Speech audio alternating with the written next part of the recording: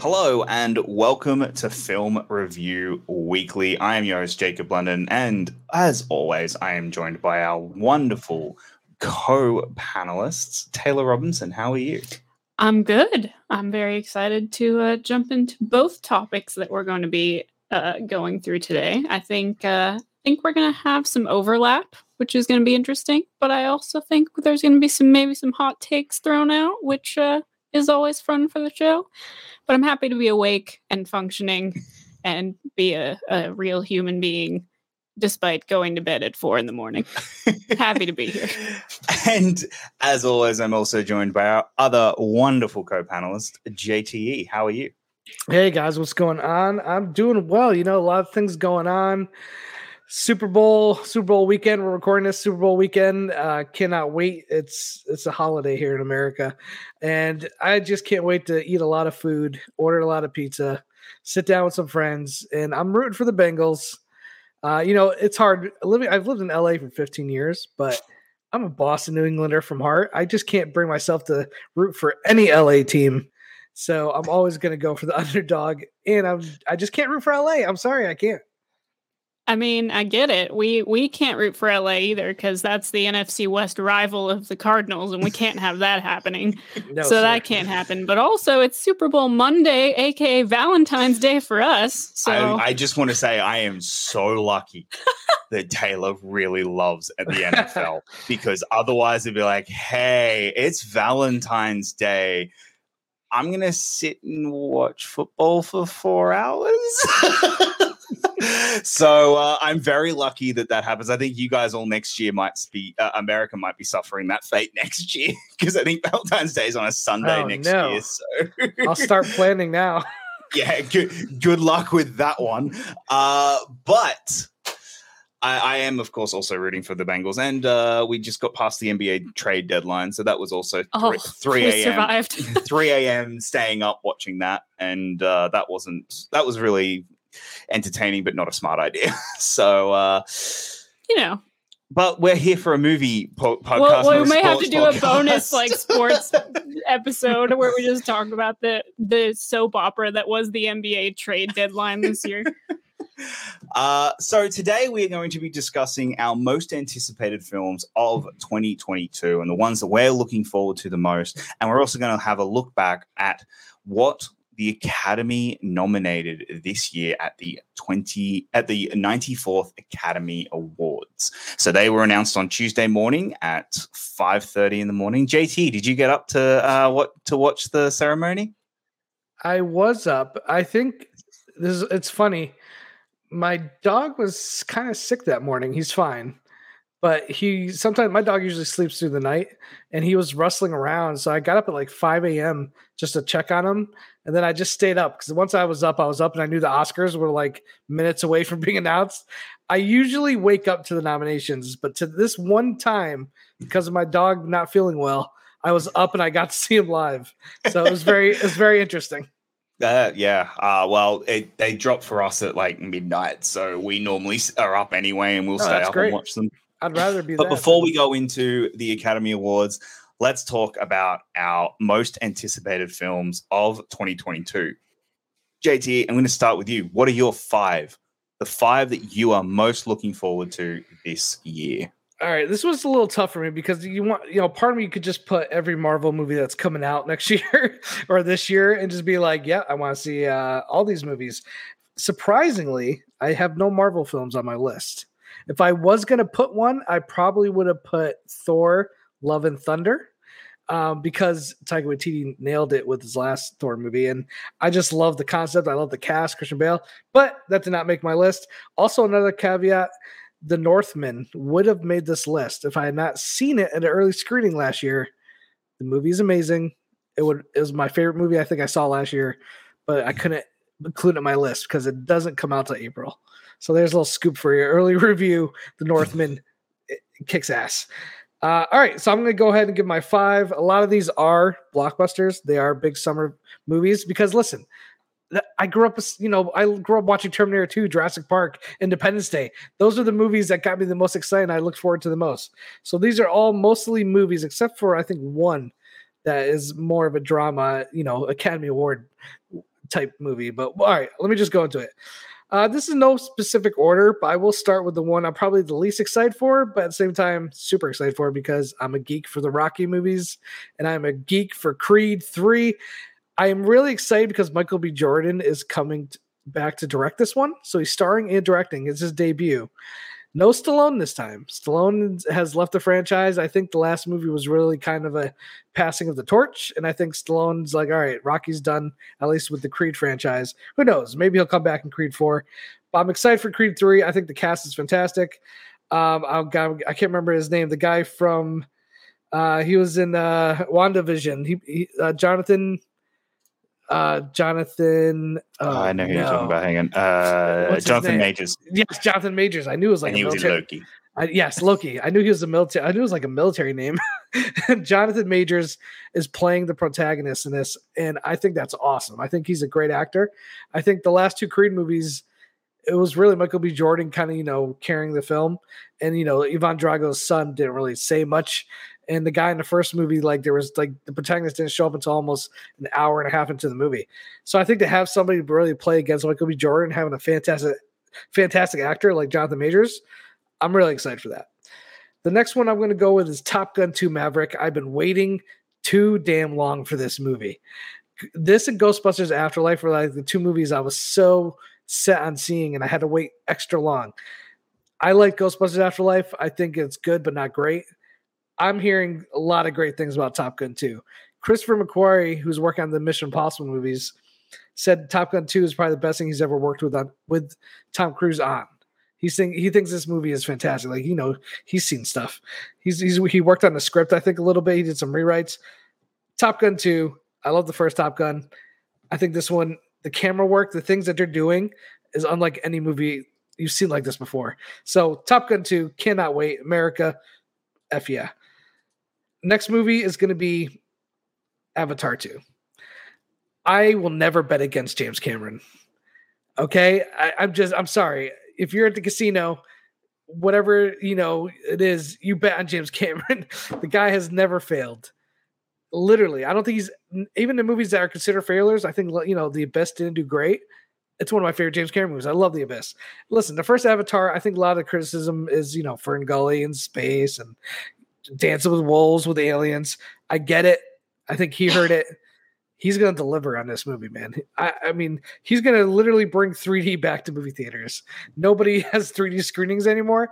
Well, break out your glasses because he's going to make sure they're coming back. So Avatar 2, I got 2 movies left. I'm going to go with the more Academy Award heavy movie. It's got to be The Killers of the Flower Moon. Martin Scorsese, Leo, Robert De Niro, Jesse Plemons, coming off an Oscar nomination. We're going to talk about him later. I mean, it's Scorsese, it's Leo. What else do you need to hear me say? Martin Scorsese is still one of the few directors, no matter what the movie is. I don't have to even know anything about the movie. If you just point to a theater and say, Martin Scorsese made a movie, it's in there. I'm buying a ticket and I'm going in. It's Martin Scorsese. Enough said. Last film. The Batman. No, not the Matt Reeves Batman. I need Michael Keaton back as Batman in The Flash. I've seen a lot of Batman movies, and I'm excited for the Batman, of course. I think Matt Reeves is going to kill it. But I've seen a lot of Batman movies in my day. I've seen Ben Affleck's Batman. I've seen Christian Bale's Batman. I've seen Michael Keaton's Batman, Val Kilmer, George Clooney. I've even seen Will Arnett. But it's been a long time since I've seen Michael Keaton as Batman. The GOAT, the true Batman. I'm sorry, Adam West, you're fun. But Michael Keaton is the true Batman. And I love the fact that, you're getting the whole Flashpoint storyline here. This thing is going to change the DCEU. It's going to rearrange everything. Yeah, that's right. Cough it out. She's so excited. Guys. She's so excited she can't handle it. I just need to see Michael Keaton. Listen, maybe is that like the most sophisticated answer? No. But when I watch that trailer and I hear Michael Keaton talking and I see the Batmobile almost being uncovered, I mean, I'm a geek first and foremost. I can't wait. I can't wait for Flash. Listen, it's the guy who directed It, Andy Muschietti, something like that. I didn't like It 2 very much as the first one, but the first It was great. But it sounds like he really is doing something that's not just a spectacle, but he talks a lot about how the movie has a lot of heart. And Again, Michael Keaton, man. What else do you need to know? It's going to be amazing. And it's introducing Supergirl. I mean, there's some really cool things in this movie, so I can't wait to see The Flash. I want to see Aquaman. I want to see Black Adam, but The Flash, Michael Keaton, enough said. Sorry, those are my movies. All right. No, that's a good list. That's I really thought there's a movie on there I wasn't expecting, and okay. We'll get to that. But Taylor, all right, what are your top 5? So this was tough for me to narrow it down to a top 5 because there are quite a few movies I'm excited about and looking forward to, which is a nice way to start off the year. But this isn't really in a particular order. Like it kind of is, but so first one I want to talk about is Nope, the new film we're getting from Jordan Peele.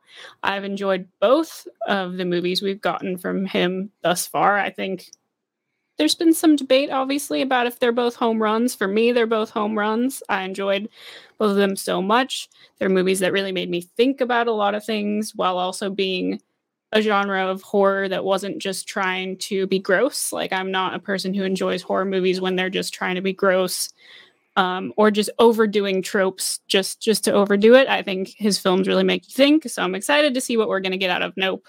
I think he's kind of earned for me the right to put out that he's going to have a movie coming out. I don't really know anything about it, and I'm still just like, all right, sign me up day one. Like, awesome. Next one I want to talk about is another director, which is why I'm excited about the project. The cast looks great, but the director has me very interested, which is Don't Worry, Darling, Olivia Wilde's follow-up film, which has been getting some talk, some buzz for a while. Been waiting to see when we're finally going to get a release from it. I'm excited about Florence Pugh and Harry Styles and Chris Pine being in the film. Gemma Chan as well. It's a great cast. I think it's going to be an interesting premise, and I'm excited to see Olivia Wilde directing another film. Next, I have The Batman, which I think we're definitely going to be talking about for the next couple of weeks. Batman movies have never necessarily been my favorite superhero movies. I get excited enough about them, but the casting of this particular role paired with the director, I think, is what intrigues me. I think, 4 or 5 years ago, if you would have said Robert Pattinson's going to play the Batman, people would have thrown you out of a window and been like, absolutely not. It's not happening. So I'm really intrigued by it. I think it's going to be a style and a story we've never quite seen in the live action verse of getting a Batman movie before. So I'm excited about it. Can't wait. Going to be awesome. The second to last one I want to talk about is Knives Out 2. Rian Johnson is probably my favorite director, to be honest. Knives Out really was, I don't want to say a surprise for me because I knew how talented he was as a director, but it was just such a pleasant surprise, honestly. Like, I just had so much fun with it. Everyone in our screening had a blast. Like, it was just such a good time. The story was great. The cast all knocked out of the park.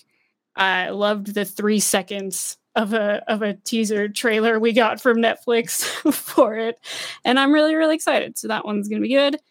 This one is a new addition to my list after it screened at a festival, but it's fresh, which is starring Sebastian Stan and Daisy Edgar Jones. I'm very, very intrigued by this movie. I'm really not I'm not usually like a horror person, but I think I'm starting to steer into that direction. It seems like with some of the things that I'm actually looking forward to, but I've heard only good things about this from people who've seen it. I've heard, learn as little as possible about it going in because it's one of those movies that really just deserves to give you the journey without you really knowing where it's going to go.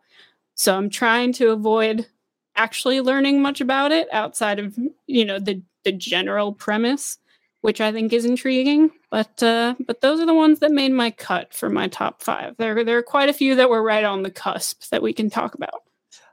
That's a great 5 films. So I'm the film snub of this film snob of this crew. I have a feeling like I'm the one who turns his nose down at comic book movies and is the one I like. So I've got a list of 10 to 15 movies, and a Marvel movie doesn't even crack those. I'm not looking like one Marvel movie does, and it's not an MCU one. And then one other comic book movie cracks it, and it's one that you've already mentioned. So I'm going to try and do some different movies that haven't been mentioned yet. JT, you mentioned who killed your joy. I really thought. Sorry, who killed your joy and fun of cinema? They did by having them all be the same movie. Oh man, okay. So you mentioned the one that I am shocked that you mentioned, and that was Avatar 2. So that was on my list, but I'm trying to put I'm trying to try and put some more stuff on there. Avatar 2 is one that I am very much looking forward to and would be on this list, but I want to do some different stuff. And then the other one that was literally number 2 on my list, but I have seen it, and that's Scream. And it lived up to that. You like Scream that much? Scream is my favorite horror movie. It is one of my favorite horror franchises, one of my favorite franchises. And you like this new one? Oh, I loved this new one. My God. Absolutely loved it. We should have done a podcast on that one. Yeah. You're a Rubik's Cube I have yet to figure out, my friend. Just when I think I got all the color on the right side, you throw See, this is why we're the perfect podcast panel, because it's like, I thought I knew you. I feel betrayed. Taylor, were you a fan of Scream, the new one? I really enjoyed in the middle? Yeah. Okay. I mean, but the thing is, I saw Scream, the first one, for the first time when I met Jacob, because he loved it so much. And then I just watched all the other ones like a month ago. You watched them 3 days before we saw them. Holy crap. Okay. Wow. Yeah. So right, well, I have a lot of issues with that movie, but we'll save it for another day, maybe. Okay. So ones that I'm going to mention real quick. Okay, so number 5 on my list right now would be The Black Phone, and I am still devastated this got pushed. The power of a trailer. So, like, I was excited for a new Scott Derrickson horror movie. Basically him exercising his I didn't do Doctor Strange demons. We always seem to get that after a director has creative differences and leaves a Marvel movie, their next movie is the exercising themselves from Marvel movie. And I don't think any of them have been bad. Like I think Chef is Jon Favreau's best movie by quite a big margin outside of maybe Jungle Book. Well, let me ask you this. What did Edgar Wright do after he left Ant-Man? Okay. Edgar Wright did Baby Driver next, and I'm not the biggest fan of Baby Driver, but I also count he had left. He was halfway through The World's End when he left. So I'm gonna count that as fit my narrative. All right. The disrespect for Baby Driver in this podcast. I may need to go take a lap for a second. Yeah, I was a huge fan of Baby Driver. Ethan Hawke looking absolutely terrifying. I think this wouldn't have made my top 5 if it wasn't for the power of that trailer. That trailer is terrifying and how great it is. And I remember showing you and Marisol it in the back of the car, and you were both sitting there like, nope, I'm good. Don't need to see that one. Number 4, I think this is just going to be a nuts, insane movie that is just going to be a blast to watch on a big screen. And I cannot wait to watch it with a crowd. And I hope it lives up to the hype. And that's The Unbearable Weight of Massive Talent. Nick Cage going full Nick Cage, literally. You know what? I would have put this movie on my list if I hadn't seen the trailer. But the trailer worries me a little bit. I didn't love the trailer. But if you just told me the premise, this would have probably made my list. But I've seen the trailer once and I didn't hate it. Like I was like, okay, it looks good. It looks good. But I think I think the premise alone, I'm just very excited, and I think it's going to be really funny. We're getting a new number 3, the new Damien Chazelle movie, Babylon, at the end of the year. Damien Chazelle is one of the most talented directors working right now in Hollywood. And I say that as someone who is the one person in the world who didn't like Whiplash. So, whoa, what the yeah, hell? I know. What the heck? It's Black Swan, but it's Black Swan, but with drums. Like the Rubik's Cube turns again. So oh, yeah. I think we should retitle this episode "Blowing JT's Mind." You hit me with haymaker after haymaker. I'm dizzy. That being said, La La Land, amazing. I think La La Land is an incredible film. I adored First Man. I thought First Man was an incredible film that got massively underappreciated, and I think that I thought Ryan Gosling was criminally underrated in how good he was in that movie because it wasn't a showy movie. So that's there. Number two, JT's already mentioned it, and I'm so excited for The Northman. I cannot wait for this movie, and I absolutely beyond excited for this. And realistically, this is probably my number one outside of The Batman, because the Batman. All right, so yeah, and then number one is The Batman. I'm beyond excited for the Batman.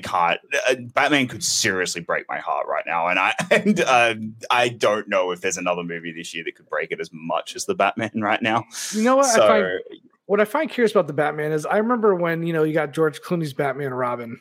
There was a long break between that and Christian Bale and Christopher Nolan coming, bringing the Batman back. Yeah. And I remember when the Batman Begins came out, it wasn't like how people anticipate movies now. It was like, oh, cool, they're making our Batman. Hopefully it's good this time, because the last two were so poorly received in a lot of ways. But we've just been, the Dark Knight trilogy is so damn good. I mean, Rises I have some issues with. But then I really loved Ben Affleck as Batman. I thought he did a great job. And it's just like, it feels like there wasn't a long enough break between Batman Affleck and this new Batman film. So don't get me wrong, I'm freaking excited to see the Batman. I can't wait to see. I got opening night tickets, Dolby Theater, 3 hours. It's going to be amazing. But for some reason, because it's just been so much Batman lately, I'm not starving for it, which I think I was get before. That. I definitely can appreciate that and understand it. Do you know that it has been more time between Garfield and Tom Holland than Affleck and Robert Pattinson? It's been more time. It's been more time between those two really? movies, and it's only 2 years between when, and it's only 2 years between when Batman and Robin and the Dark and Batman Begins came out. Well, I think we now. Just got Zack Snyder's Justice League also. Well, so that's so fresh in my mind. That's fair. Yeah, that is fair. And look, with Affleck coming back at the end of the year as well for The Flash, that is going to be a thing. But I also think we literally just had the movie that combined all three Spider-Man in one, and everyone was completely cool and on board with that. So I think audiences are okay now enough to have two Batmans running side by side at the same time. I think the reason why this movie, I think, is one that I am so looking forward to and think is and just beyond excited about is the casting of Robert Pattinson. I think is inspired. I think it's one of those castings of this shouldn't work, and I think it will. And I think it's one that we look back on as like Heath Ledger as the Joker of, oh, you took a risk and it's paid off massively. I think Zoe Kravitz as Catwoman is absolutely inspired casting. Jeffrey Wright as Gordon, Andy Serkis as Alfred. I am excited for them to see a director like Matt Reeves take on this property. And that's where my excitement comes from, because I adored Matt Reeves' take on the Planet of the Apes. I'll say this. To release a 3-hour movie in your first, which I'm guessing will probably be the first of a trilogy, is a pretty ballsy and confident move. Yeah. That's not 3 hours for your first movie. This fact the studio didn't make him cut that down must means they're confident also. But I also wonder maybe just we're in a streaming world now where runtime doesn't really matter because only one movie kind of dominates the box office. You don't have to worry about competing with Top Gun 2 because they're not going to be anywhere near you. I just everything is pointing to this movie is going to be amazing. Again, if you ask me, am I more excited for the new Batman or to see Michael Keaton back as Batman? For me, I'm just more excited to see Michael Keaton. But guess what? If you ask me which is going to be the better movie, I would put my money on the Batman. No doubt about it. Like, I think that's going to be a better movie, but that doesn't mean I'm not more excited for the Flash. I get that. My problem with the Flash is it's Ezra Miller's Flash, and I'm not a fan of Ezra Miller's Flash. Okay, interesting. Yeah. Great, I get to spend 2 hours with two versions of Ezra Miller as Flash. That's interesting because I feel like even when the theatrical version of Justice League came out, I was like, you know what? Ezra Miller was probably one of the best things in that movie. He's the only thing that gave the movie kind of fun. So, but that just might have been a rock in a pile of turds. So it's hard to imagine. It's hard to say exactly what I like and didn't like. No, and that's fair. So is there other movies that are coming out this year that I do real quick want to? Yeah, sorry, JT. I would like to talk about Nope a little bit because this is a movie we know nothing about. We've seen a couple stills. I believe they're going to show the first teaser trailer during the Super Bowl. Yes. I totally understand why people are excited. Now, for me, Us did not really work for me. I feel the complete opposite about Get Out. I think that movie is a freaking masterpiece. I love that movie. I can watch it anytime it's on TV. I can just sit down. I don't care where it's at. I'll just sit down and watch it. I love that film. I just couldn't quite get there with Us. I saw it one time in theaters and I just felt super disappointed. I thought it was kind of sloppy, but I know other people who think it's almost as good as Get Out. So am I saying it? Is it Get Out? Yeah, Get Out. Okay, for some reason I'm questioning myself, like, am I getting that title wrong? But yeah, Get Out is fantastic. Us, I was disappointed in. So for me, a lot of times the filmmaker's last film is kind of reflects on how you're going to feel about his next one. So because I was kind of disappointed by Us, it's hard for me to get to that level of excitement for Nope. If Nope was the next film after Get Out, it'd be a different story for me. But again, he's an exciting filmmaker. So I'm still excited to see what he does with this movie. Yeah, yeah. No, Us is a movie that I got out of the theater from seeing and haven't stopped thinking about it since then. Like, it's just one of those movies that the social commentary really stuck with you, or? I guess first of all, the acting, like. She was a freaking snub for an acting nomination, but whatever. Lupita, it's fine. Yeah. But I guess what he was trying to explore really stuck with me. Just the subject matter was so chilling to me of like having someone just like completely be able to take over your entire life and just seeing the mirror opposites of what happens to both of those characters. And just, I don't know, it was just so intriguing to me. And I just really loved what he did with the concept of having that kind of doppelganger that's so tied to who you are, but has lived such a different experience through different circumstances that completely changes who you are. Like to the visually, to the naked eye, you're the same person, but the circumstances you've lived in, the cards you've been dealt in your life completely change who you are. And then having those circumstances like completely ripped away from you and turning you into a different person, like it just fascinates me. And I just thought the way he handled it it's just stuck with me. I have never stopped thinking about that movie. Like, I love Get Out. I think it's masterful in what it's doing, but Us is just, it's wormed its way into my brain and it's never left. So you prefer Us over Get Out? I'd prefer to sit down and watch Us. Yeah. Wow, interesting. I will say this. One thing we all agree on, his trailers are always amazing. Yeah. What retro song will be in this one? I don't know. That's updated with a creepy vibe. I can't wait. I love Super Bowl because I love sports, but I also love those trailers. Yeah. I know we're going to get a new Top Gun trailer. Oh, we definitely getting a new Top Gun trailer. Because with Us, didn't you start to appreciate it? It took time. I I never said it was a bad movie when I first went. I went, I liked that. I didn't love it. And then and then it ended up being on my top 10 by the end of the year because we had watched it and I'd like, I like this movie. I really loved it. Another one. Okay. I want to talk about the Marvel movie that I am looking forward to the most. Let's talk about that. And that is Spider-Man Across the Universe. I think we're getting what Spider-Man Into the Spider-Verse did was completely fresh, completely original, gave me so much joy, and it's my favorite Spider-Man movie. I fell in love with that entire universe, that entire film, and I cannot wait for the sequel. For everyone coming back to do the sequel, isn't it different directors? I believe it's different directors. I do think it is different. So let me tell you why I'm worried. I love Lord and Miller. Okay, I love Cloudy with Chance Meatballs. I think it's one of the funniest animated films they made in the last 10 years. Lord and Miller did not direct the sequel. They left it to somebody else. Cloudy with Chance Meatballs 2 was not good. I loved the first Lego movie. I thought it was amazing. Lord and Miller left. Still produced, did not like Lego Movie 2. Now, here again, Lord and Miller involved. They didn't direct the first one. Yeah. But again, we're losing the directors of the first one.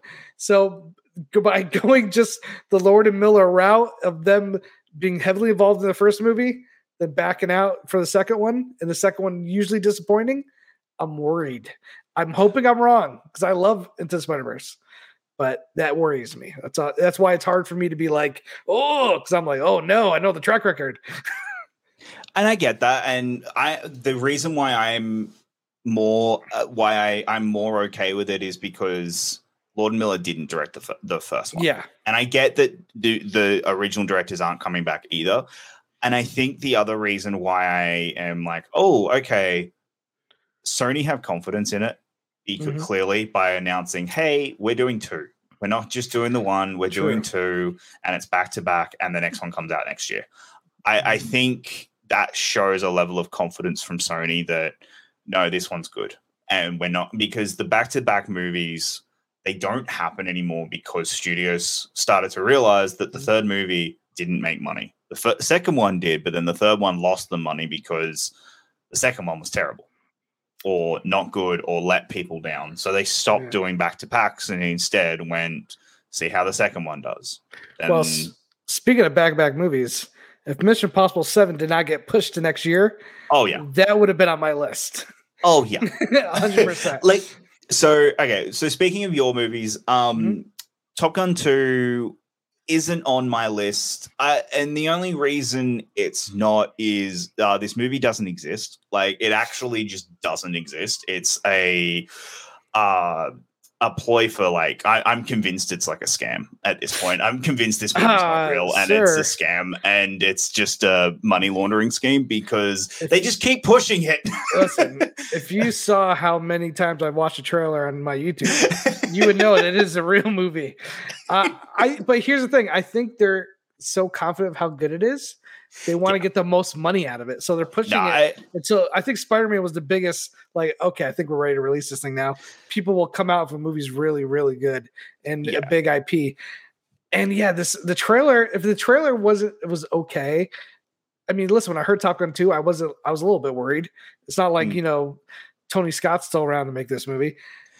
But those trailers have knocked my socks off. Every trailer I've seen has knocked me down and just pure awesome. So you kind of mentioned the reason I am nervous is I don't like Kaczynski as a director. Now, have you seen Only I'm the not Brave? a fan. So no, okay, that's the one I haven't seen, but I haven't liked his 2 movies where he's had $100 million and could do whatever he wants. I'm with you. Oblivion is a mixed bag. Yeah, but Only the Brave is so damn good that it gave me that. If I hadn't seen Only the Brave, I think I would be closer to where you are. But Only the Brave was like one of my top 10 films the year it came out. It was well done.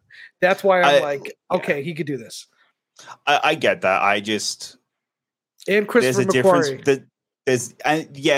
But Christopher McQuarrie was also involved in Oblivion, so that was I believe he was. I think he was.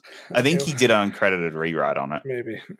Yeah. But I just my fear with this movie is is the director. I think if you said Macquarie's directing it, a little more excited. I'm on board. I'm 100% like, oh yes, let's go. Gotcha. I'm not a big Tron Legacy fan. I think that movie is a bloated mess, and I think Oblivion has such a great and original idea that it does not capitalize on it at all. And it's an okay movie when there should have been a all-time sci-fi masterpiece. Like the premise and casting and everyone involved alone and the story that it's telling.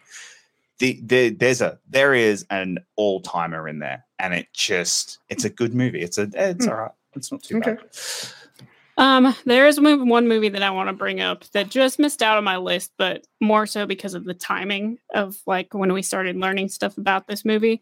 But we just got a teaser for it. It's called Men by Alex Garland. Oh yeah. I'm very excited about this movie because I adore Ex Machina, and Annihilation is one of my favorite films of all time. Like, I know it's super divisive and a lot of people don't get it and a lot of people just don't understand it.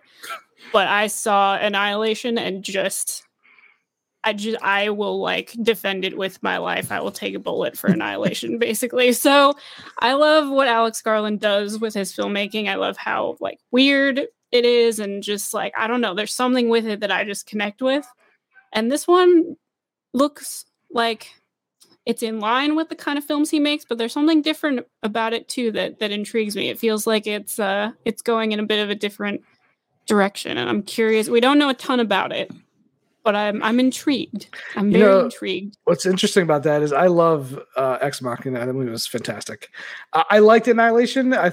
They're visually amazing. The score amazing. There were some it's a movie I left a little bit more mixed on. Did you watch his show on FX, Devs? No. That might be the best thing I've seen him done.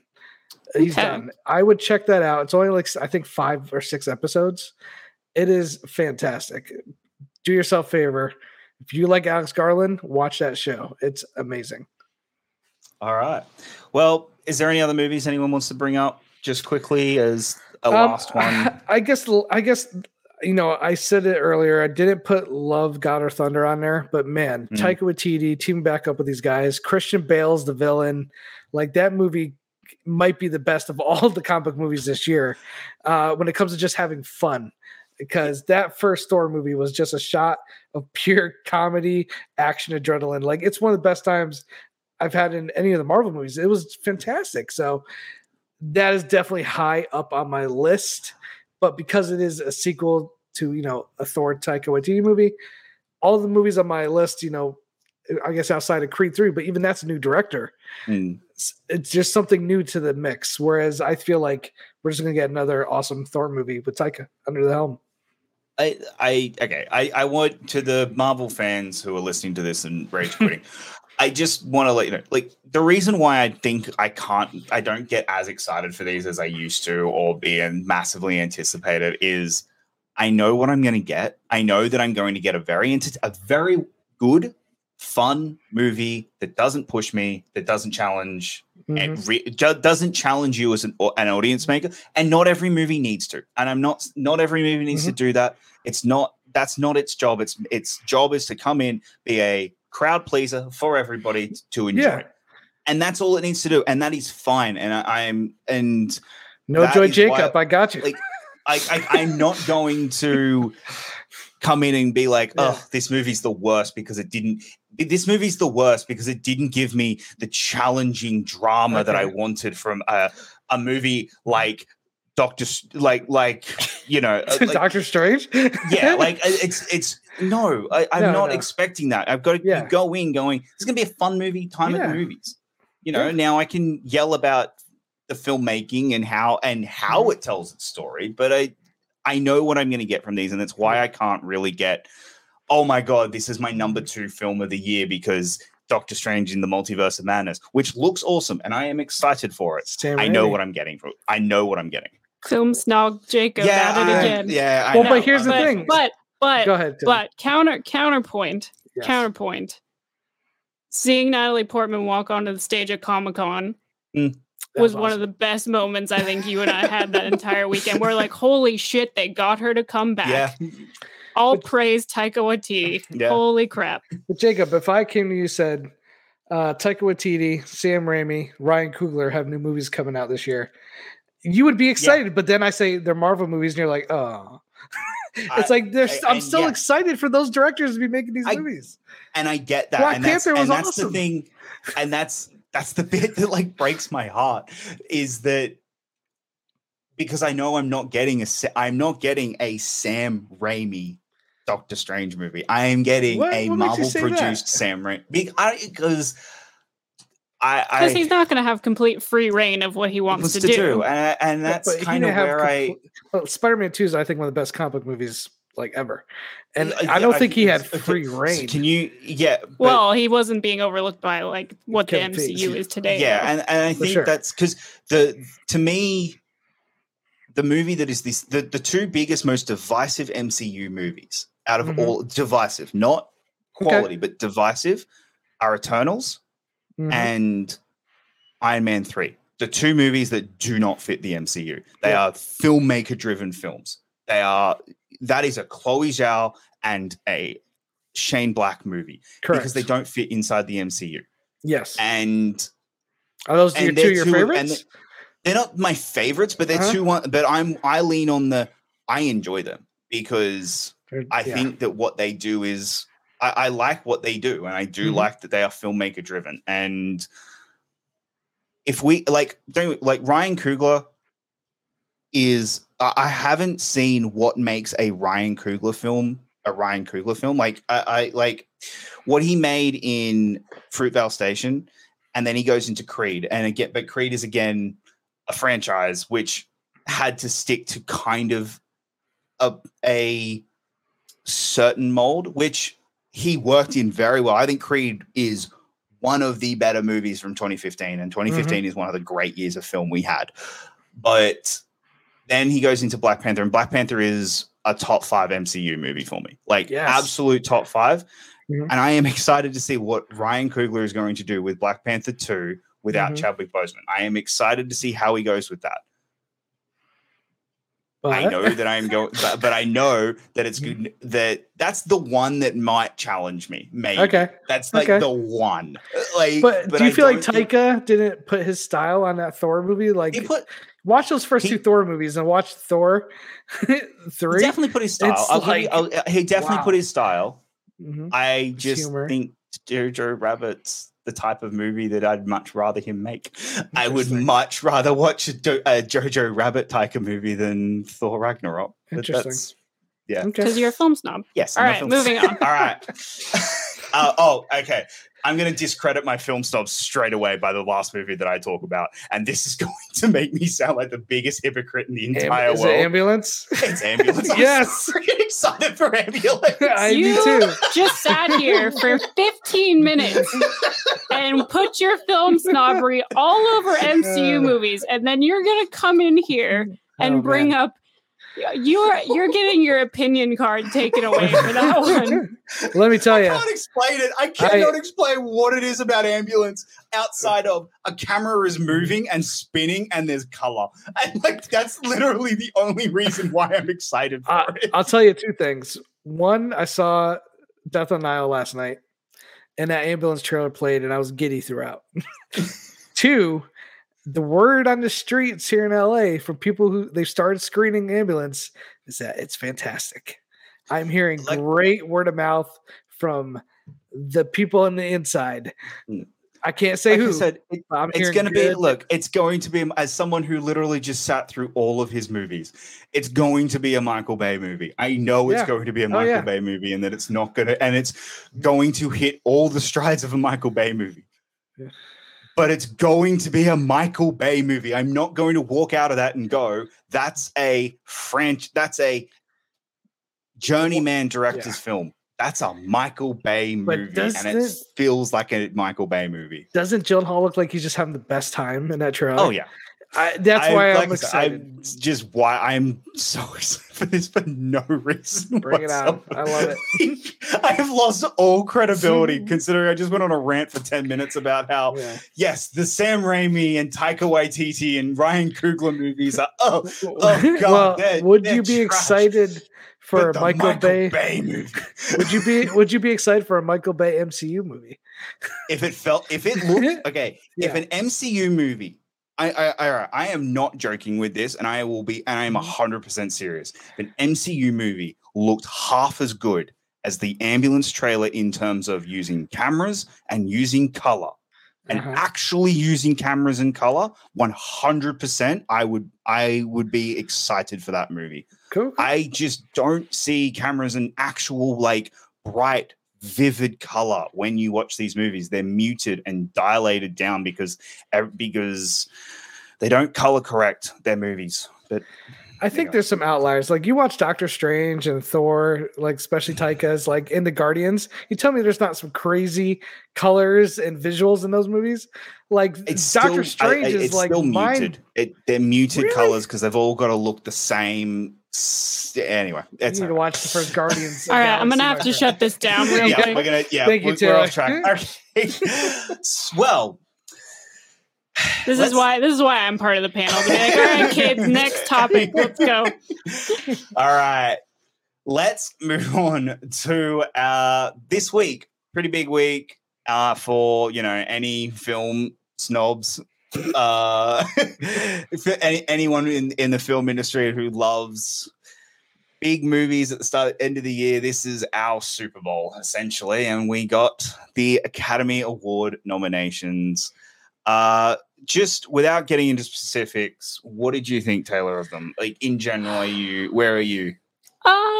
In general, I feel like it's pretty much what I expected. There are a couple of outliers that I was really surprised and really happy with, but for the most part, it was predictably disappointing. Like there were a couple that, there to me, there are always films that miss out, and just because they don't have the momentum that they need to get the nominations. But I always feel like there's a couple nominations in there that just get it because Hollywood is being Hollywood and gives love to very particular films, even if they don't necessarily deserve it. But there were a couple surprises I enjoyed. Overall, pretty predictable. JT? Yeah, I didn't hate him. There's a couple surprises, a couple snubs, but to be honest, I was definitely championing for Nicolas Cage to get nominated for Pig. But I think realistically, I knew he wasn't going to get nominated. The movie was just too small. It was too early in the year. I think the biggest issue I had was probably being the Ricardos getting as many acting nominations. J.K. Simmons jumping in there felt really out of nowhere. I hadn't heard one single J.K. Simmons like news tidbit about him even being a possibility. Same thing with Javier Bardem. I mean, I know he got some SAG recognition, but I just didn't think he would get an Oscar nomination. And Kidman, that one I could kind of understand. Anybody in that movie, she carries the film, in my opinion. So she's the one I was okay with. Jessie Buckley was pretty surprising. I thought that was a pretty surprising one. There's a couple that are just, I didn't expect that. But a lot of those, I was like, that's cool. That's not who a lot of people were thinking about, but I think that's pretty cool. Outside of J.K. Simmons, Javier Bardem, I was pretty happy. Best Picture, pretty happy. Yeah, I didn't hate a lot of these nominations. Listen, my taste sometimes is not going to align with the Academy. I've known that for my whole life. My top favorite movie is usually never nominated for Best Picture. Sometimes it is, and I love when it does. But there's a lot of times, like a couple years ago, I had Blind Spotting as my number one movie of the year. I just absolutely love that movie, and it didn't sniff the Oscars at all. So I think it might have been up for a screenplay, maybe. No. I'm not even sure. No, nothing, right? So for me, I think the Academy, they're predictable. Sometimes they're unpredictable, but at the most part, I think they're going to play it safe. And I think this year looked pretty safe for the most part. And they ignored some really great performances in movies. Yeah, I think there were some performances that upset me more than anything. I think, okay, I get what you're both saying with the going safe. And they are still to a degree, but there are movies in here that feel like they're not the safe choice at all. And that we're starting to see the effects of the changes that they made 5 years ago after the Oscars So White and after Green Book, especially. Like, I think we're starting to see the impacts that they have had on the Academy. Drive My Car, with the amount of nominations it got and getting Best Picture and Director, I think is a direct impact of that change. But then I do agree. There are other things like being the Ricardos. being the Ricardos. But no Best Picture nominee, at least. But that's the thing. Like, being the Ricardos then missed out on picture, director, and screenplay. I get that, but to me, there's no reason that that movie should have gotten any acting nominations with the acting field that we have this year. Yeah. To me, that's unacceptable. Like, that's Hollywood sucking its own dick so hard, and I am just so over it, honestly. Like, yeah, and I get it. Like, they're allowed to have that opinion. I get it. It's Hollywood. It's a thing. But that and Jessica Chastain getting hers really frustrates me. Like, it really does. Surprise. And you mentioned earlier, Jacob, that Damien Chazelle's got a movie with Brad Pitt and Margot Robbie, and it's about old school Hollywood. Oh, it's winning Best Picture next year. It's going to be nominated. Like, I already know. That's for sure. This is gonna be the sorry we didn't give it to La La Land and put everyone through that. Like, it's and whether or not it's a good movie, it won't even matter. It won't even matter. Like, because that's going to be the thing. Yeah. All right. Let's just go through the Best Picture real quick. We've got Belfast, Coda, Don't Look Up, Drive My Car, Dune, King Richard, Licorice Pizza, Nightmare Alley, Power of the Dog, and West Side Story. Okay, let's start with what's snubbed. What's the big snub? What's the big snub? I don't think there's any big snubs, honestly. Like, I'm actually kind of happy with most of these. There's a couple. Throw Don't Look Up out the window. Yeah. We all agree with that. We all agree. Stand that movie. Don't know how that got. It only got nominated because stars. Yeah. Movie stars. That's movie stars. The movie.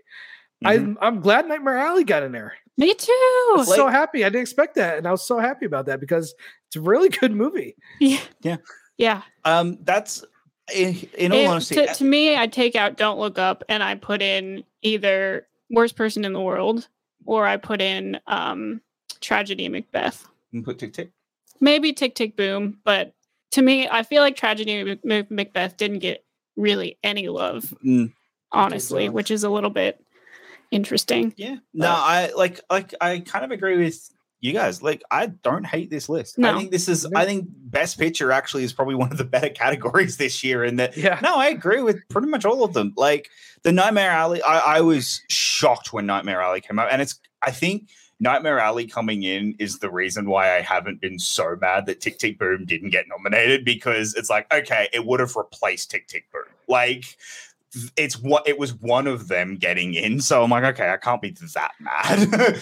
I'll say this: Del Toro has really been pushing it out here. Like, there's not a week goes by where Del Toro's not doing a Q&A at a screening of Nightmare Alley here in LA. I must have gotten like 3 emails inviting me to Del Toro Q&As. So he's definitely hitting the pavement and trying to get it out there, and I'm glad he did because it worked. It got a nomination. I still need to see Drive My Car. I think that's we do too. That's the one I'm missing. That's the only one I'm missing. It only just came out for us. So that's the only one on that list I haven't seen. Yeah. But overall, I really like this list. I think it's a really good list. I don't hate it. And there's a few on there that I wouldn't want to win, but like but there's only really one that I would be like, oh, really? That's winning, and that's Don't Look Up. Yeah. Like, the rest, okay, Belfast maybe as well, but everything else I'd be pretty okay with. Yeah, I don't disagree with that. I have some things that I would add to this list that would be completely unrealistic for the Academy to do. Like, there are movies that I would nominate for Best Picture that the Academy never would. But realistically, this is not a bad list. I mean, throw Green Knight on there. I would love to see Green Knight get a nomination. Yeah. I would put Pig up there personally. Yeah. And like, I agree. I understand most of these picks. I didn't like West Side Story, but I get why it's on there. It's Spielberg. He did direct the hell out of it. There's no doubt about that. So yeah, overall Well, pretty happy. Speaking of director, this to me is easily the biggest snub of the night. Take a seat, Denis. Take a seat, baby. Kenneth Branagh for Belfast, Rizuki Hamaguchi for Drive My Car, Paul Thomas Anderson for Licorice Pizza, Jane Campion for The Power of the Dog, and Steven Spielberg for West Side Story. No Denis Villeneuve for Dune.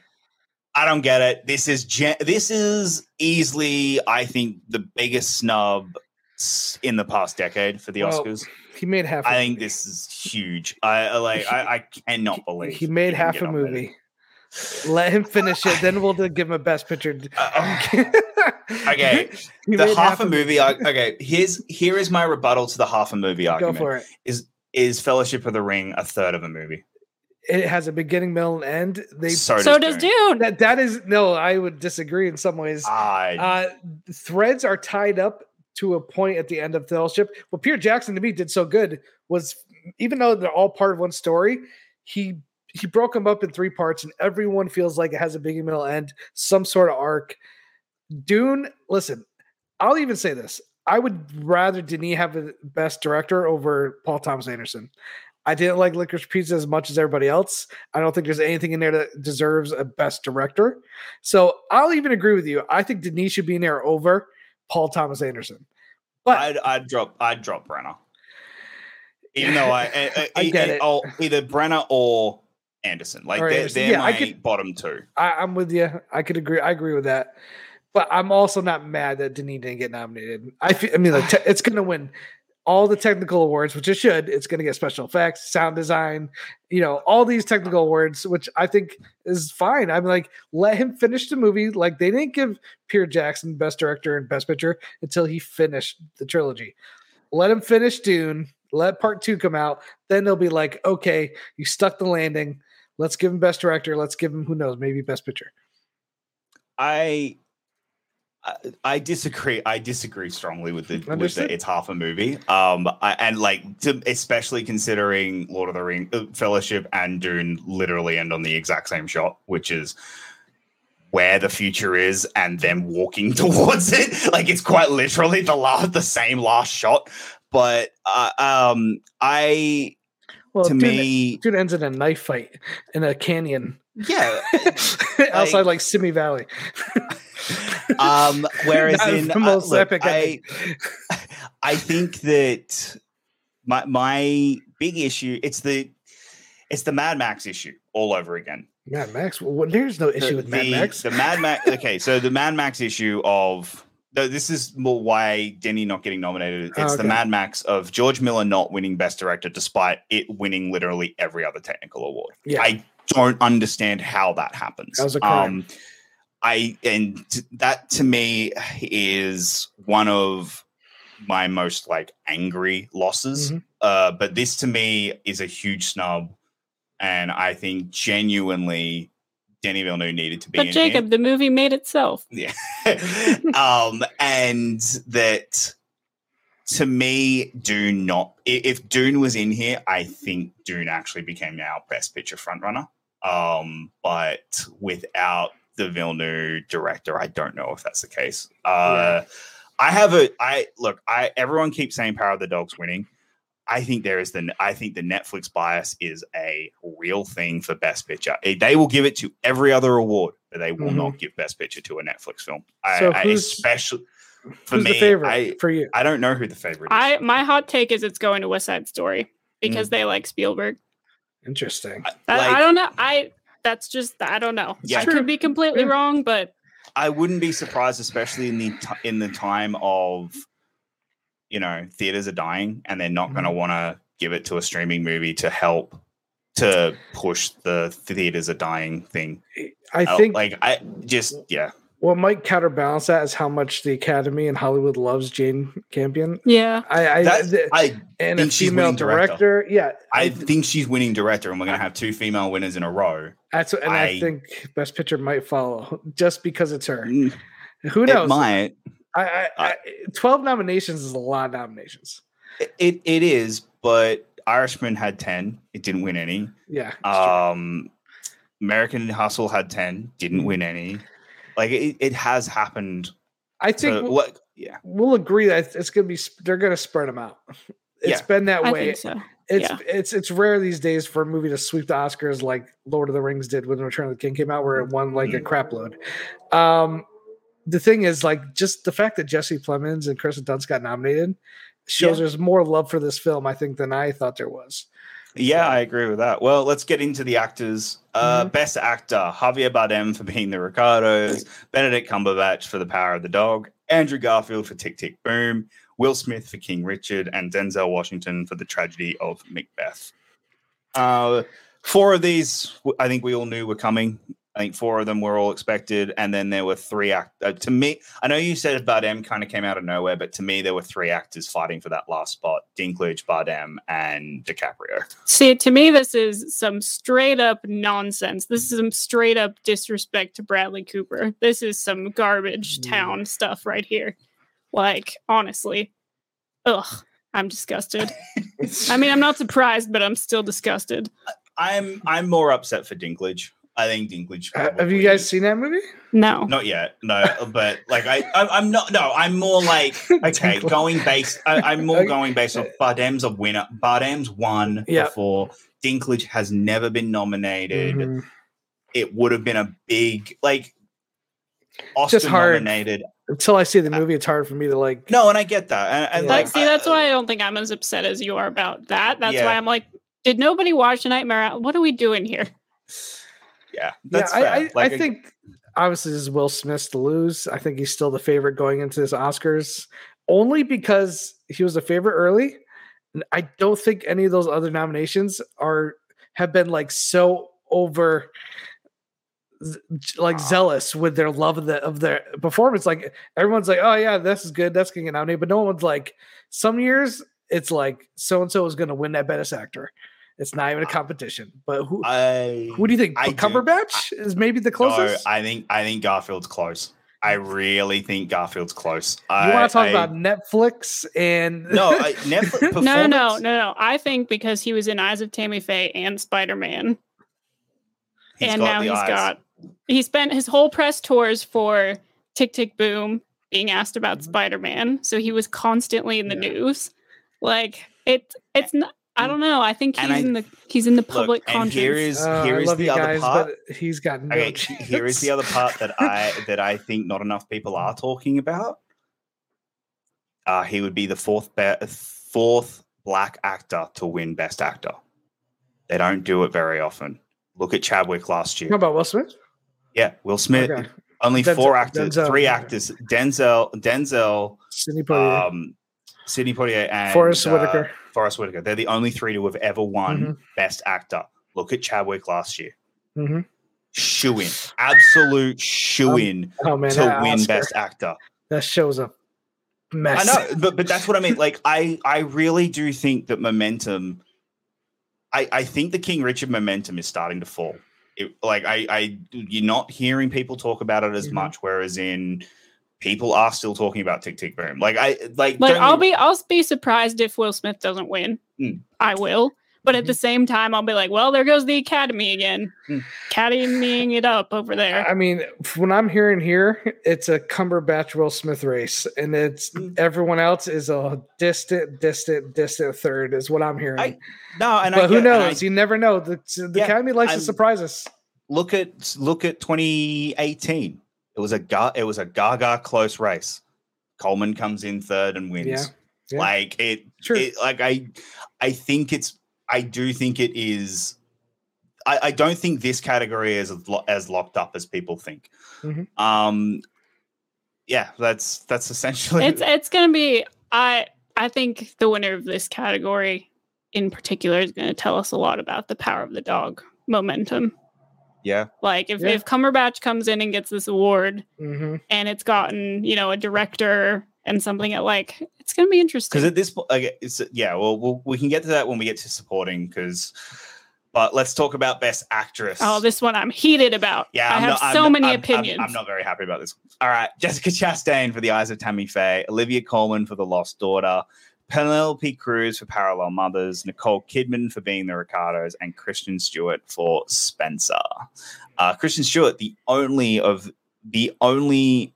first time nominee out of both Best Actor and Best Actress, which is nuts. Yeah, I'm hearing a lot about this category. I'll be honest, I've only 3 of the films I've not seen. Like I haven't seen the Penelope Cruz one, I haven't seen Lost Daughter yet, and I haven't seen Spencer. Spencer was the early favorite months ago, but she almost didn't get nominated for an Oscar. People were like, she might not get nominated, and she snuck in there last second because she didn't get SAG, she didn't get BAFTA, so that was a little touchy. She's the underdog, but who knows? Sometimes that just having that narrative of being underdog could lift you right to an Oscar. I think what I heard from around here and from other shows I've listened to, that Olivia Colman and Nicole Kidman and Olivia Colman are like the 2 frontrunners. For me at this point, I'll be shocked if Nick Kidman doesn't win. That's where I'm at. I don't want that, but that's where I'm at. I'll be shocked if Kidman doesn't win. But I do think there is a chance Stewart does come in. I think that there is a chance Stewart comes in late to take it, but I do agree. I think her momentum has definitely stumbled. Taylor? I'm just so mad about this category. These are some predictable as crap nominations that don't even. This is so uninspired. Other than Kristen Stewart, this is the most uninspired. For a foreign performance, I think that's nope. Get it all out of there. Scrap everyone but Kristen Stewart and start over again. No, this first draft is absolute garbage. We need a full rewrite happening. Yeah, I'm just not excited about anyone other than Kristen Stewart on this list, and I don't think I've had that for a long time. There's usually at least 2 or 3 that I'm pretty excited about. But this list is so uninspired to me, and that's probably going to get me canceled up and down. But I'm just not excited about it. I'm really not. I would have rather seen. To me, and it was never going to happen, but I'm really sad Emilia Jones didn't get nominated for Coda. I'm really sad. I'm really sad that I'm going to pronounce this poor lady's name very wrong. Renate Reinsve for The Worst Person in the World. I'm really upset about that. There's just a lot of inspired performances this year that in particular, the Chastain and Kidman nominations just make they're just so boring to me. They're so predictable. You're not really getting anything out of those performances that make me go, that was the best performance of the year. And it should be considered amongst the best of the best. And it's Hollywood being Hollywood, and I expected it to happen, but it doesn't mean that I'm not upset about it. We're missing out on the performances like the ones I just mentioned. We didn't see any Jodie Comer love in this entire thing. I'm very upset. Yeah. I think Best Actress this year was weak category is not the right word. And I just remembered I'm upset about this other thing. I don't care if you liked the movie or not. Alana Haim deserved a nomination for Licorice Pizza. Okay, there you go. Now you can talk. I'll disagree with that one. Alana Haim, I don't know. I think that we were talking the narrative for this category had started months ago that of who was most likely going to get nominated, and it was, this is a weak category because they're not considering the performances that should be in this category. So I got that. This one was disappointing. Like I said, I'll be shocked if Kidman loses. I really think I'll be shocked when we're watching they announce any name other than Kidman, just because I think it's going to be the Judy Garland effect again. I think the AMC opening is really playing favorably for Nicole Kidman. Also, people, every time I go to the theater here in LA, people cheer when that AMC ad comes on. It's awesome. All right. Okay, these 2 categories I was actually excited about. I don't hate these 2 categories. Best Supporting Actor, Ciarán Hinds for Belfast, Troy Costa for Coda, Jesse Plemons for The Power of the Dog, J.K. Simmons for Being the Ricardos, and Cody Smith McPhee for The Power of the Dog. I obviously would have replaced J.K. Simmons with Jamie Dornan, but I'm one of the few people in the world who adored Jamie Dornan's performance. So I get that I'm very much on the minority on that. But Plemons getting nominated shocked me. That one was a shock, and I wasn't expecting it all. For Plemons I don't think anybody was. Yeah. Tell. This is a very unrealistic expectation, but this is some Simon Helberg erasure straight up. This is some garbage town. For anyone who hasn't seen Annette, go watch Annette immediately and tell me I'm wrong. Anyway, it's fine. Yeah, Plemons, he kind of disappears halfway through that movie. Yeah. So that was kind of a surprise for me. I'm trying to think. Yeah, Hines is good, but I would probably put Jamie Dornan over him in that movie. J.K. Simmons was a head scratcher. I don't know. I mean, he's fun in it, but name me one scene in that movie where you're like, Oscar. He's just kind of a day player. And who's the other nominees? Troy Costa from Coda. He's so good in Coda. And Cody Smith McPhee. And that, to me, is where the race is. It's between those two. Yeah, I agree. And I think not only do I think they're favored just throughout, the online chatter, I think those are the two best performances in that list. Yeah. Oh, easy. Yep. Easy. The two best performances in this So, list. I think either one wins, I'm pretty happy. Yeah. I think it's Cody's to lose. But I do think Troy could come in and get it. Like, I think this category, because this is one of those early ones, this could be an indicator of where the Academy going. Now, because if Troy wins it, I think, maybe the power of the dog love isn't there that we thought, or that Jesse being in there split the vote. That could also be the case. That could hurt. They might just want to give Coda at least one statue. And that's what I'm thinking too. This is where I think Coda's getting. I think Coda is getting adapted. I do think Coda's getting adapted. What are the adapted screenplays? We'll get to that. But are we doing screenplays too? Okay. Okay. So adapted's Coda, Drive My Car, Dune, Lost Daughter, and Power of the Dog.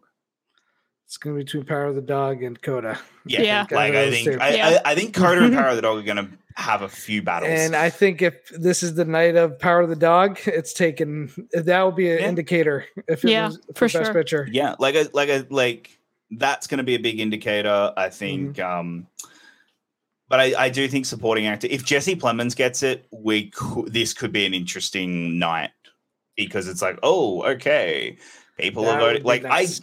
It would be nuts because it's funny. So every September I do my predictions. I go in massively early predictions that, having sight unseen any of these movies, just knowing that some of them exist. Yeah.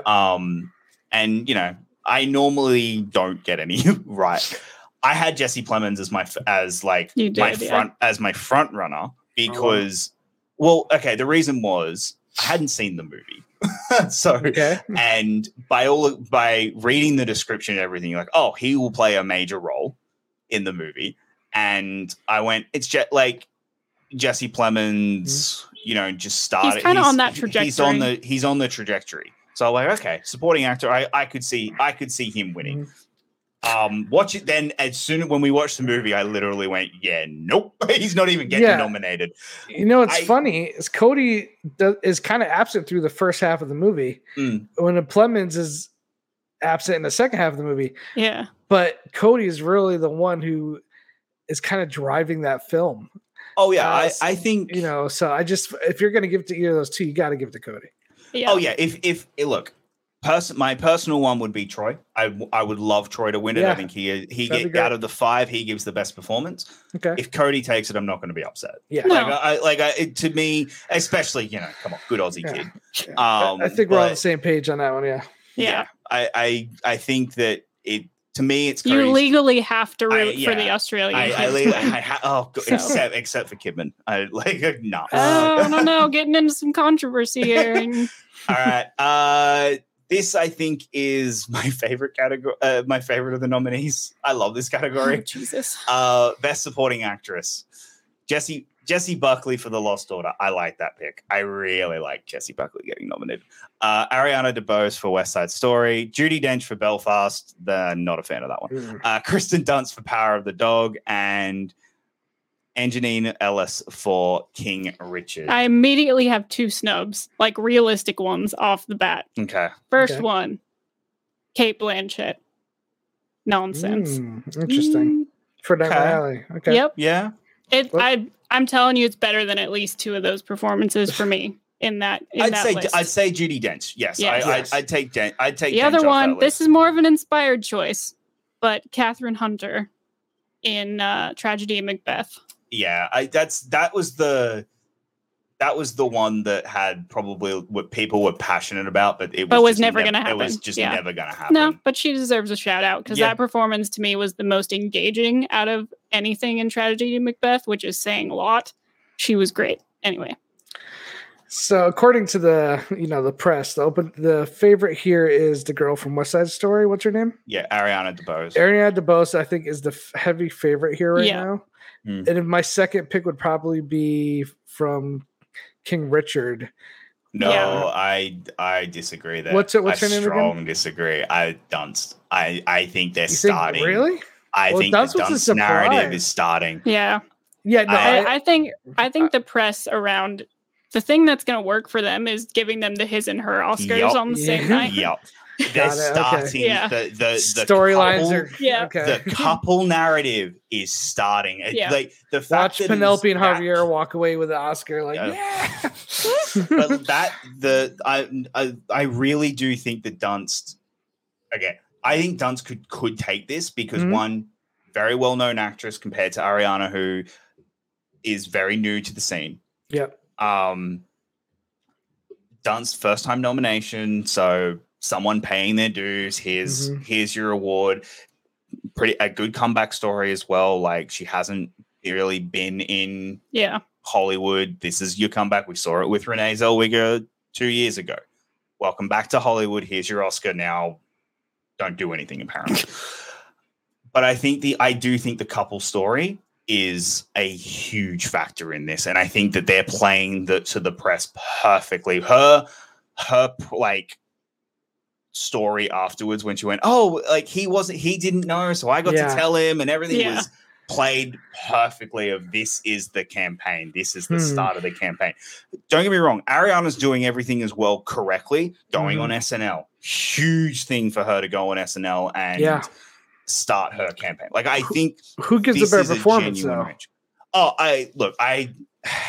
Take away the storylines. Who just gives the better performance?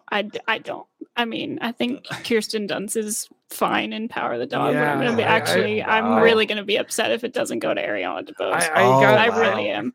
I agree. I think the storyline for Kristen, but I didn't walk away from singing Kristen Dunst Oscar. Yeah, I think she wasn't. I think the reason that story that she told is so endearing is because I don't think she was expecting to get nominated. Yeah. And I don't think she expected Jesse Plemons to get nominated. They're both like, well, what? We're nominated?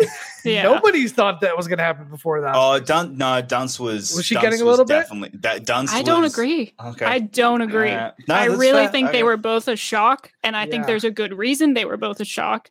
I don't think they were bad performances, but I did not walk out of Power of the Dog talking about either of those two performances. And I feel like I didn't hear any noise for them like being nominated. No, that's fair. Like I don't know. But hers was the performance that I was talking about, like coming out of it going, oh no, I loved her in that movie. I thought she was very good in it. So, but I think it's a lot of performance Oscars for a movie that I didn't feel was performance driven. That's fair. That I can agree with. Like personally, I really didn't walk away feeling like it was the performances that drove that movie. And so to me, it's really shocking to see this many acting nominations. But that also tells me what I already knew, which is that I have a complete disconnect from the Academy at all times, which is not new information. Did you feel that way about Cumberbatch? Because I really feel like he owned that movie.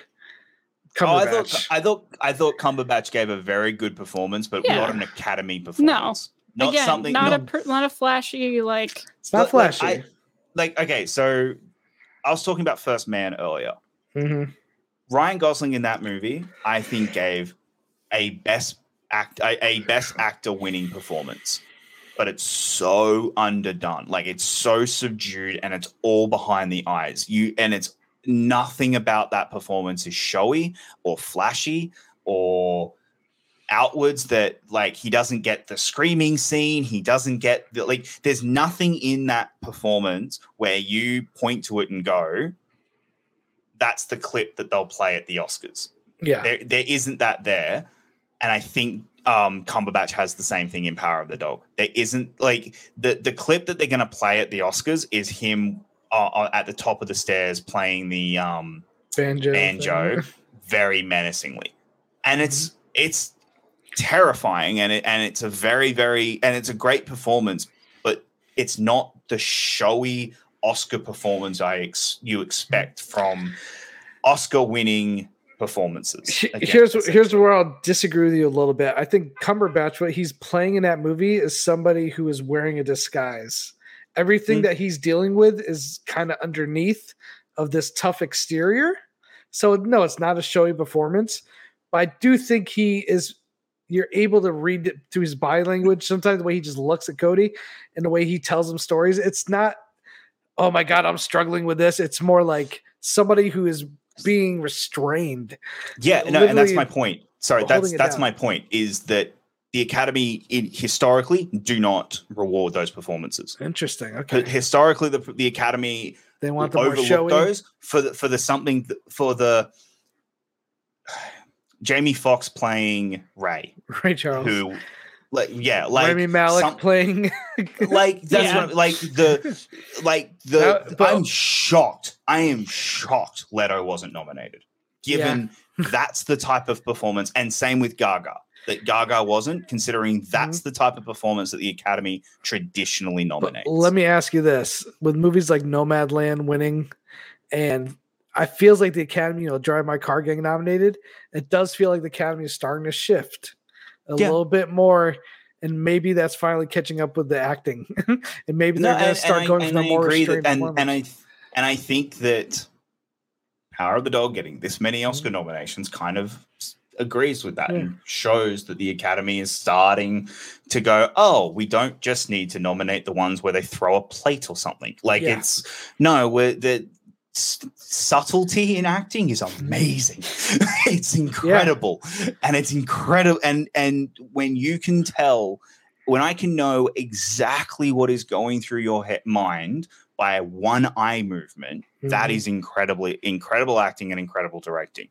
I agree. I don't need you throwing a plate every 30 seconds for me to know that you're angry. But that's just typically what we expect from Academy nominations historically. Yeah. So it's interesting. It's given me some inside information into where the Academy might be trying to slowly turn towards here. And I think that's why Best Actress frustrates me, because three of those performances are also two of those performances are I'm throwing a plate because I'm angry. And I'm just using that as an example of, like, we're not being subtle with our performances, and that's kind of where I get slightly annoyed with the Oscars at the moment. But is there any other category? Is there a category you guys want to talk about?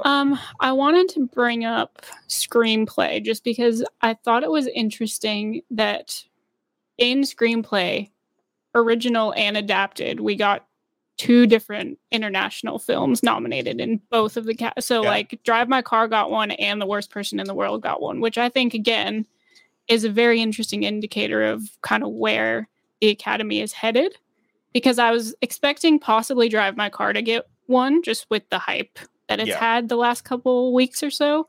But Worst Person in the World was a very pleasant surprise for me to get a screenplay nomination. I love that. Yeah, no, I definitely agree with that. I don't know how The Rescue didn't get nominated for Best Documentary.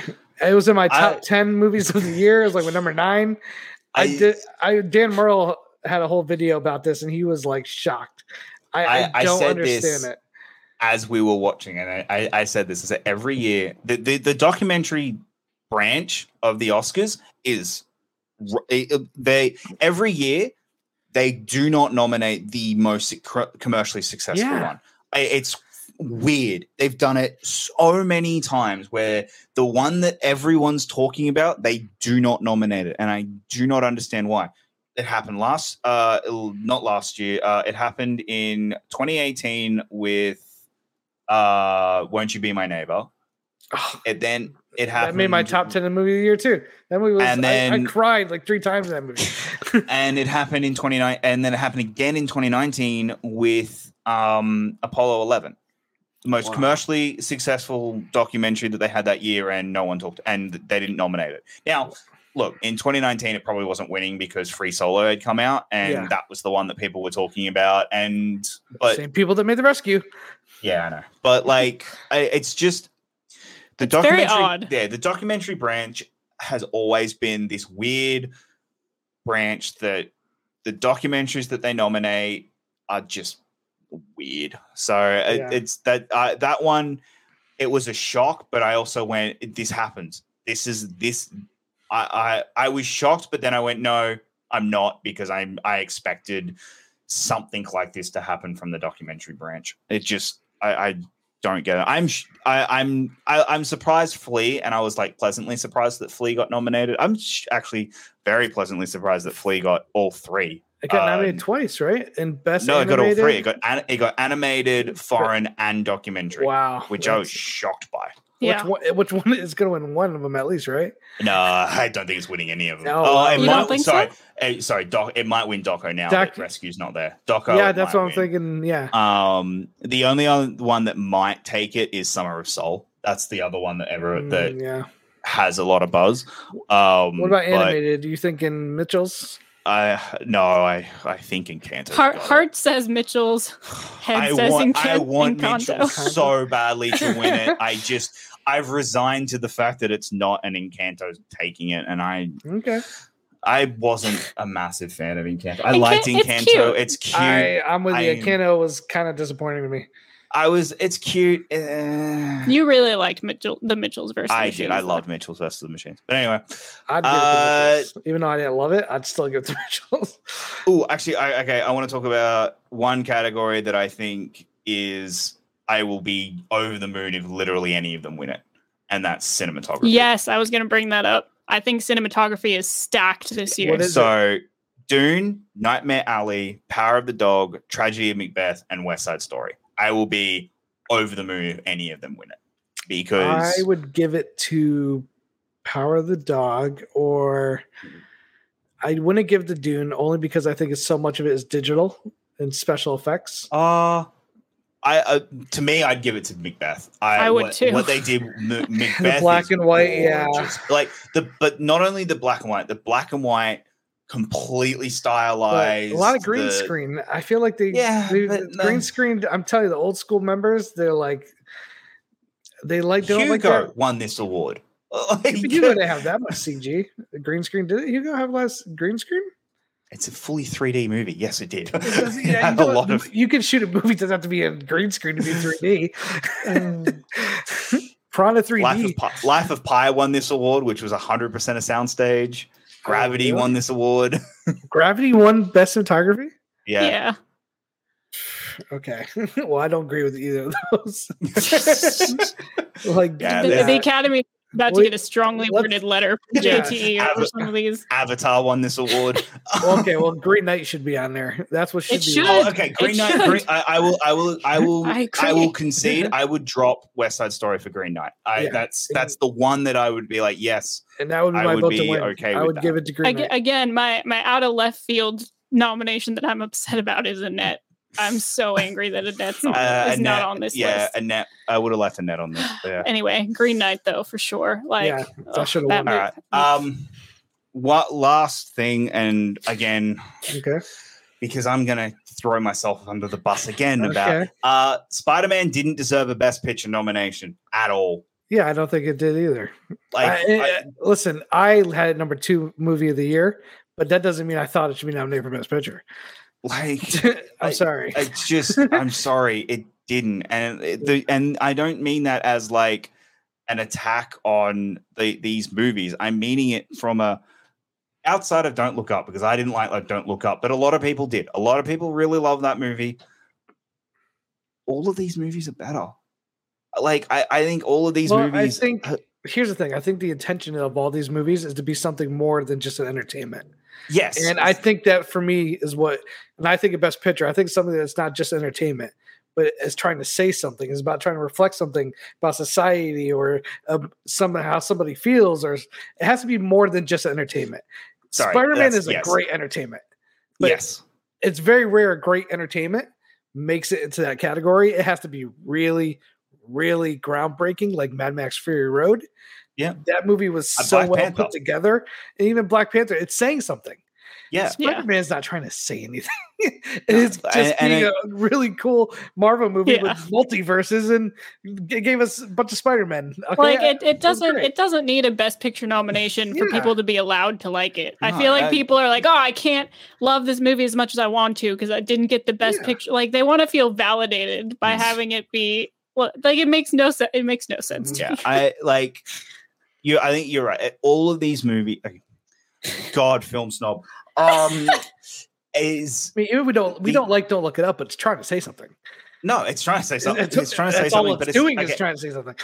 It's saying a lot of too many things. Yes, all of these movies are using film as an art form, as an actual legitimate art form to tell you, to say and challenge you as an audience viewer.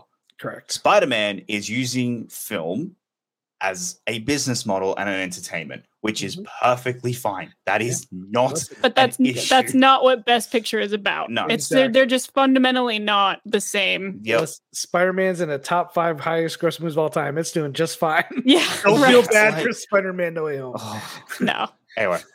Well, now that half of our audience has left, we should wrap this up. JT, where can the good people find you online? Oh man, just catch me on Twitter at JT Movie Thinks. And I was just a guest on my friend Mark Ellis's and Jacqueline's podcast for Rotten Tomatoes called I think it's Rotten Tomatoes. Did we get that wrong? Where it's basically we just jump on and we talk about a movie. We kind of debate the score that it has on Rotten Tomatoes, whether it's too high, too low. It's a fun show. You can catch on any podcast. Just look up Rotten Tomatoes. It was a lot of fun. We did the Suicide Squad, and I argued that it's a little too high because it's at 90%, and that's just too high for me for that movie. And I broke down. So I think I am a bigger fan of James Gunn when he's held to the PG-13 rating, because I laughed throughout both Guardian movies, and I didn't really laugh throughout Suicide Squad. I smirked, I chuckled maybe, but I don't know. I think for me, I just need a little bit more of a subdued. I think he's a little more clever when he can't be blowing up people and doing crazy grotesque stuff. I think he's more clever when he's under PG. Problem I have with Peacemaker. Oh, see, Peacemaker, and here's where I'll disagree with you a little bit. I can't agree with you fully on anything, can I, Jacob? I thought I was about to say, look at that. We found a cop. Nope. Okay. I think Peacemaker is better for him, because if he is going to go all out violence and sex, he could go farther on HBO Max than he can a $200 million WB theatrical release. There's a limit to how far he could go with that kind of movie. Whereas HBO Max, HBO don't give a damn. Have you seen Euphoria? You could do whatever you want on that channel. So I think if you're going to give me unfiltered James Gunn, let him have no line that he can't cross. Don't give me rated R. You know, you can only do so much.